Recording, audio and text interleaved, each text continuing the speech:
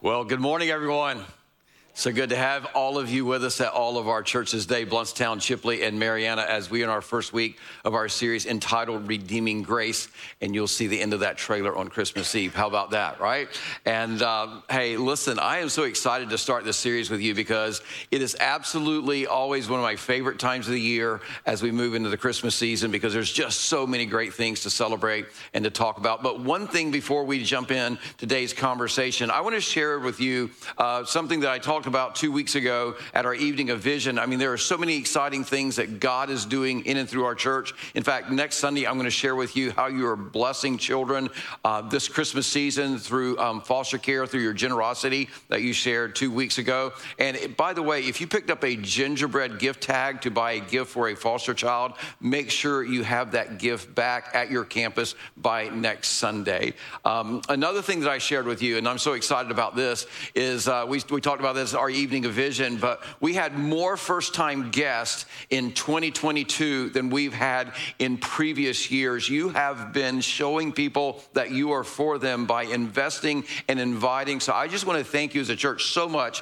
for being for our community. In fact, can you just celebrate what you guys are doing as a church, because you really are making a difference in our community. It absolutely, I can't thank you enough. So many great things, and you don't want to miss some of the things we're going to share with you next week. Now, if you're new to RCC, because we have a lot of people who are new to our church this year, I would like to invite you into an environment that we create called Engage. It's a series of 4 conversations, and these conversations, they'll give you an insider view about what we're all about, where our mission, vision, and strategy is as a church. Also, it's going to give you a chance to discover the resources and the opportunities that we offer to help you connect with our church family and connect and growing your relationship with God. So I would invite you to be a part of that this afternoon, the first of these 4 conversations this afternoon at noon, and you're going, well, I hadn't planned on that. That's okay. We have you covered.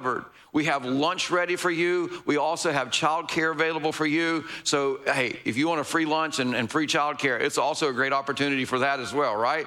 But it also would be a great next step for you as you begin your next year as part of the RCC church family. So I'd invite you to be part of our Engage experience at all of our churches today at noon. We'd love to have you be a part of that. So go ahead and grab your Bibles, your talk notes, whatever, and let's jump into the first conversation in our series entitled Redeeming Grace. And as we begin this series, I would like for you to think about this next statement that we're going to put on the screen in light of Christmas. And here's the statement. History is the story of God moving and proving his love for you.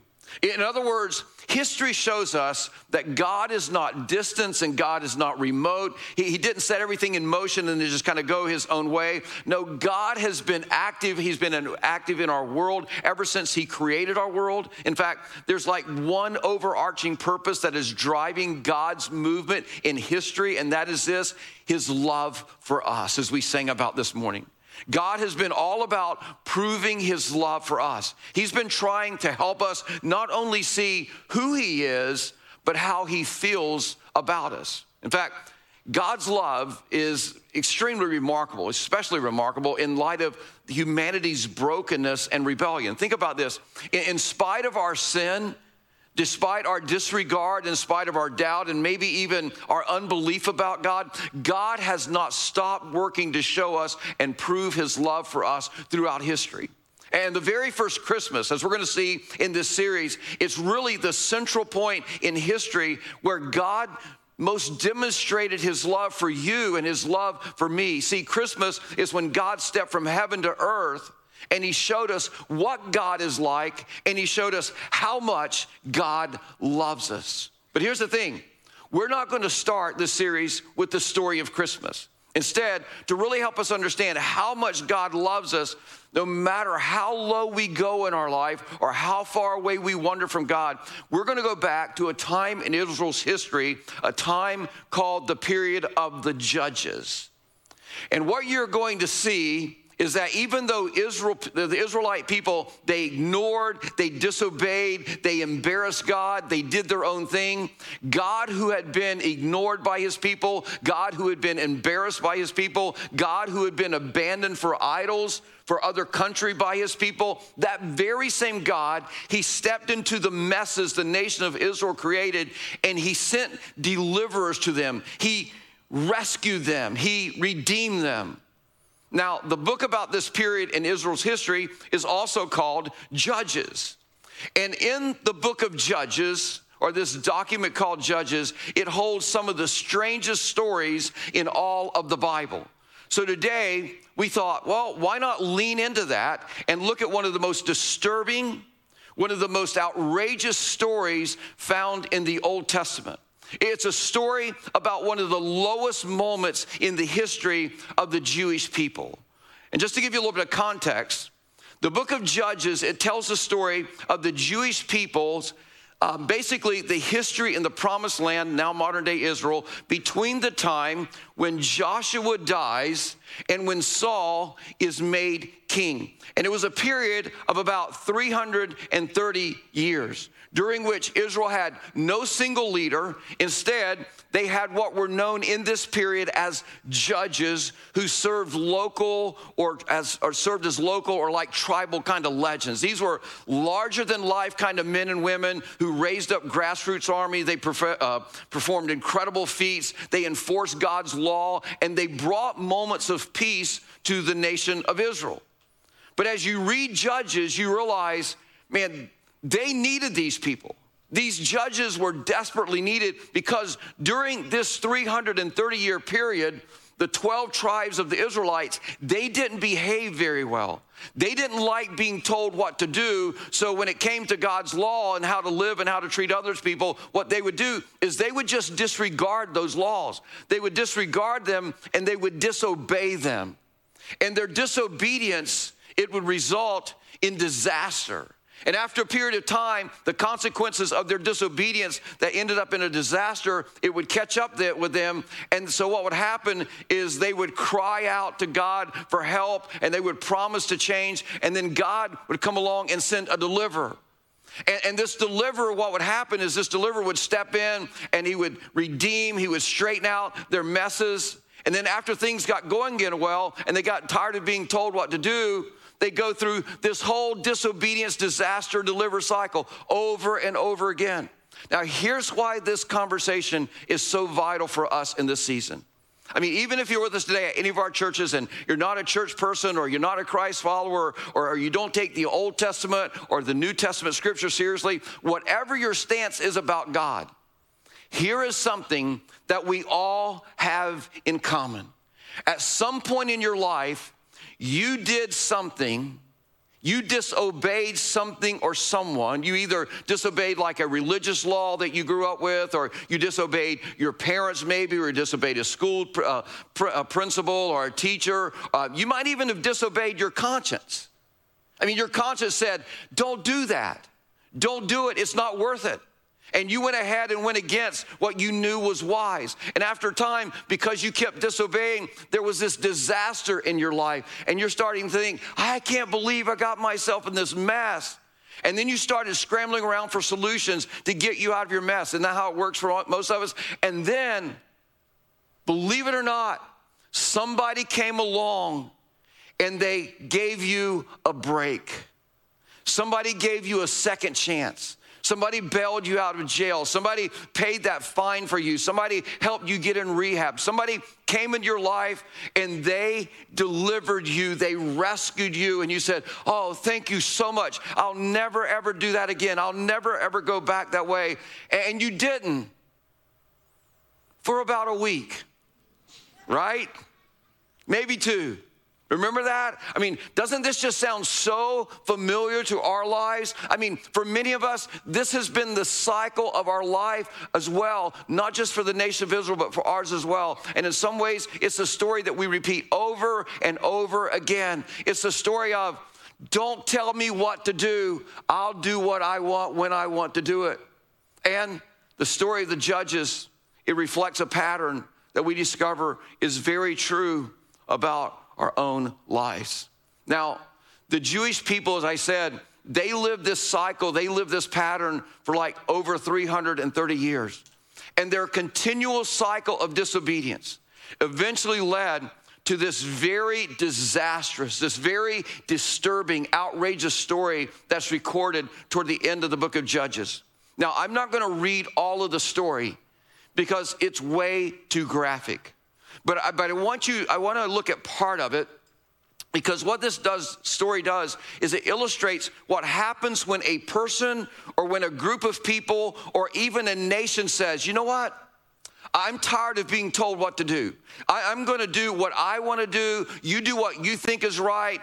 Just don't tell me what's right for me. I'm going to do what I think is best for me. So here's how the story goes. And if you dare read it, you can find it in Judges chapter 19 in the Old Testament. Now everybody's turning there, right? But first, let me just kind of give you a little bit of overview. First of all, there was a man. And this man, he lived in Ephraim. And he was from the tribe of Levi. Now, this man, he got himself a concubine, not a combine, but a concubine. I'll explain what that is in just a moment. And he got this concubine from the city of Bethlehem, and she was from the tribe of Judah. Now, just to be a little bit clear and give some context to this story, don't forget, this man is a Levite, which is the tribe of the priest. So you have a man who is from the tribe of the priest who has this concubine. Now, what's a concubine? Well, a concubine was basically a sex slave who was considered the property of the man who had her. So this was not allowed in Jewish law. But this man doesn't care. He's saying, I'm going to do what I want to do. I feel like this is best for me. I feel like this is right for me. So what he does is he brings his concubine back to Ephraim, and they live together for a while. And then she's unfaithful to him, and she runs back to her family in Bethlehem. Well, about 4 months pass, and either his anger diminishes or he gets lonely. But this man decides, okay, I'm going to travel back to Bethlehem, and I'm going to get my concubine. So he travels with a servant back to Bethlehem. He shows up at this woman's father's house, and he tells the father, he says, I want your daughter, my concubine, back. And this is where the story gets really weird, because the father doesn't want to give her back. But at the same time, the father, he refuses to protect his daughter. Instead, what he keeps doing is he keeps getting this Levite, this man drunk every night so that he doesn't feel good enough to travel home or leave the following day. And this goes on for like 4 or 5 days. And finally, on the 5th day, late in the afternoon, this man from Ephraim, he thinks, I'm not staying one more night. We're leaving. So he loads up his 2 donkeys. He loads his male servant and his concubine, and off they go. And about nightfall, they make it to a town called Gibeon. Now, Gibeon was part of the land of the tribe of the Benjamites. It's a tiny little village, and the way that hospitality worked back then is you would go to the town square and you would wait for someone to invite you to stay in their home for the night. It was the original Airbnb, right? They even had, this is not a new thing, right? But this night, they wait and they wait and they wait, and everybody in the town ignores them. They didn't have a very good chamber of commerce there, right? But anyhow, so everybody ignores them. Nobody invites them to home, which should be a sign that nobody wanted them in the town. So this is clearly a sign that nobody wanted them in town. Finally, after dark, an older man comes back into town and he sees him. And it just so happens that he's originally from Ephraim as well, where this Levite lives. So he invites the man, his male servant, and his concubine to spend the night in their home. Everybody with me so far? All right? So this group now is in this guy's home, and they're enjoying dinner, and the story takes a very tragic and a very strange turn. Here's what the writer of Judges tells us happens next. Judges chapter 19, verse 22. While they were enjoying themselves, some of the wicked men of the city surrounded the house. Pounding on the door, they shouted to the old man who owned the house, bring out the man who came to your house so we can have sex with him. Now just pause here for just a moment. Because for many ancient civilizations in ancient times, this idea, bring him out so we can have sex with him, was more about humiliation than gratification. See, they didn't want strangers staying in their town and staying in their homes, so this would humiliate this man, hopefully enough that then he would go spread the word when he was out and about in his travels and say, never go visit anybody in Gibeon. Well, notice what happens in verse 23. The owner of the house went outside and said, "No, my friends, don't be so vile. Since this man is my guest, don't do this outrageous thing." And then the story gets even stranger. And you start asking yourself, how's this man even thinking? Notice what happens. "Look, here's my virgin daughter and his concubine.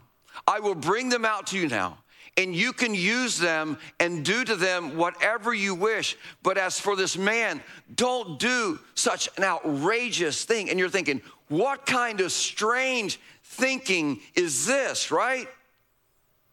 So then here's what happens. But the men would not listen to him. So the man took his concubine and sent her outside to them, and I'm not going to continue reading out of respect for those of you who may have gone through some traumatic assault, but you can absolutely imagine what they do. It is horrible. It is a very violent night. And the next morning, when the Levite walks out to the front door to leave his house, he finds his concubine lying dead in the doorway. So he loads her up on the donkey, and he takes her back to Ephraim, his hometown, and he contemplates what to do next. And finally, as you can imagine, he's so enraged, he decides to write a letter to the leaders of all the 12 tribes telling them what these Benjamites in Gibeah did. But he realizes that he needed some proof of what had happened. And this is so strange and bizarre. So he chops his concubine into 12 pieces and sends a piece with each of the letters as proof. It's so strange. How low can a nation go? And when they get the letter, the response of all the leaders of every tribe is the same. Notice what it says in verse 30. "Such a thing has never been seen or done, not since the days the Israelites came up out of Egypt." Literally what they're saying is, we have hit rock bottom as a nation. We have hit rock bottom as a people. They're saying, this is just unimaginable. The leaders of the 12 tribes are saying, how did we get so low? How did we get here? Look at what they say in the last part of this verse. They said, just imagine, like they're saying, you can't even imagine this. You can't even make this up. You can't even believe this would ever happen. We must do something. We got to do something. We just can't keep letting this kind of thing happen. So somebody speak up. And so the leaders of the 12 tribes, they all gather and they decide, okay, 2 things we're going to do. 1, we'll never let our daughters marry a Benjamite. And 2, we're all going to send soldiers and we're going to form an army and we're going to march to the land of Benjamin and we're going to say, turn over the man who did this or everybody pays. And guess what happens? The Benjamites say, you can't tell us what to do. We're not going to listen to you. We have our own rights. Nobody tells us what to do. And you know what happens? A war breaks out. And over the next 3 days, 65,000 men die in 3 days. This is just horrific. And finally, after about 3 days of fighting and 65,000 people dying, the Benjamites, they figure out they're defeated. Every town they have is burned to the ground. Every man, woman, and child and animal is killed. It is gruesome. It's tragedy on top of tragedy. It's bad decision on top of bad decision. But don't miss this. There were about 600 men of the Benjamite tribe who escaped and hid in the desert. But that's not the end of the story. Once everybody calms down, it dawns on these other 11 tribes that they have wiped out a whole tribe. That's part of their family, basically. And now they're heartbroken. And so now these 11 tribes are talking about it. And somebody raises their hand and says, hey, actually, they weren't all wiped out. There's like 600 over there hiding in the desert. And then somebody else says, but they're all men. And we swore that we wouldn't let our daughters marry them so that there's no way for them to continue the Jewish bloodline of the Benjamites. Well, another guy speaks up and says, well, actually, Nobody came from Jabesh Gilead to fight. So these people, they didn't make that promise. So guess what decision they make? They create another tragedy. They march their army to Jabesh Gilead, kill everyone in the town, these other 11 tribes do, kill everyone in the town except for the virgin women. They drag these women back. They give them to the 600 men, Benjamites, to take as wives. The only problem was there was not enough women for all the 600 men to get a wife. So guess what they do? They come up with another horrible idea to fix that, which leads to more hurt and more harm. They encourage the remaining single Benjamite men to sneak up on a town called Shiloh that is having an annual festival. They tell them, hide in the woods, and when the virgin daughters come out and dance in the field, then these men rush in and they kidnap these virgin women as their wives for themselves. And then the 12 tribes tell the followers, oh, don't be mad at this because they're saving the tribe of Benjamin. So meanwhile, these 600 Benjamite men, they march back to their scorched, destroyed town with their wives over their shoulders, and they're going to rebuild their town. End of the story. It's horrible, isn't it? It's just tragic. It's sickening. It's barbaric. It's messy. Now, here's what I can imagine about most of you. You're sitting here listening to this story. You're thinking, I didn't even know that was in the Bible. You should read your Bible sometime. There's some very interesting stories there. And I can imagine that your parents never read you this Bible story at night. It's probably one they never read. And you probably never looked at your dad and said, Dad, I would love to hear the story about the concubine being cut in 12 pieces. And he goes, no, son, that's the story we say for Christmas service at church. It's like, it's awful. Like, who can go that low? What would make men think and do so many terrible things? It was one terrible thing after another. It was one tragic thing, one disaster after another.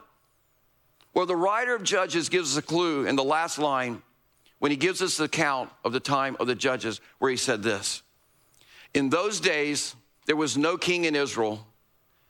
Everyone did what was right in his own eyes. Literally, in those days, they had lost their collective moral compass. They had no consensus about what was right or wrong or moral in God's eyes. They had no final authority because they had abandoned God. Everybody chose to follow their own truth, make up their own rules. Everybody did what was right for them. Does that sound familiar? Think about it. When you think about that story, every character throughout the story that I just shared with you, they did what they thought was best for them, what was the best thing for them. At every point in the story, every decision was not determined by God's way or by God's will, but by what they thought was the best truth or what was the best thing for them. Now, here's the problem with this. The problem was that by defining right in their own eyes, by defining right individually, don't miss this, by defining right individually, they created chaos and heartbreak and tremendous suffering collectively. So for the next few weeks, I want to help us process where this same attitude may be creating chaos in our lives, because the truth is there's a little bit of this attitude in all of us, this attitude that says, nobody tells me what to do. There's a little bit of that in you and a whole lot of that in me. There's something about you and me that wants to go, wait just a minute, it's my life. I'm gonna do what's right for me. You can do what's right for you. Don't get in my business. Don't tell me what to do. I can do what I want to do, when I want to do, with whomever I want to do it, as long as it doesn't hurt anyone. It's my life. It's my family. It's my body. This is what's right for me, whether you feel like it's right for you or not.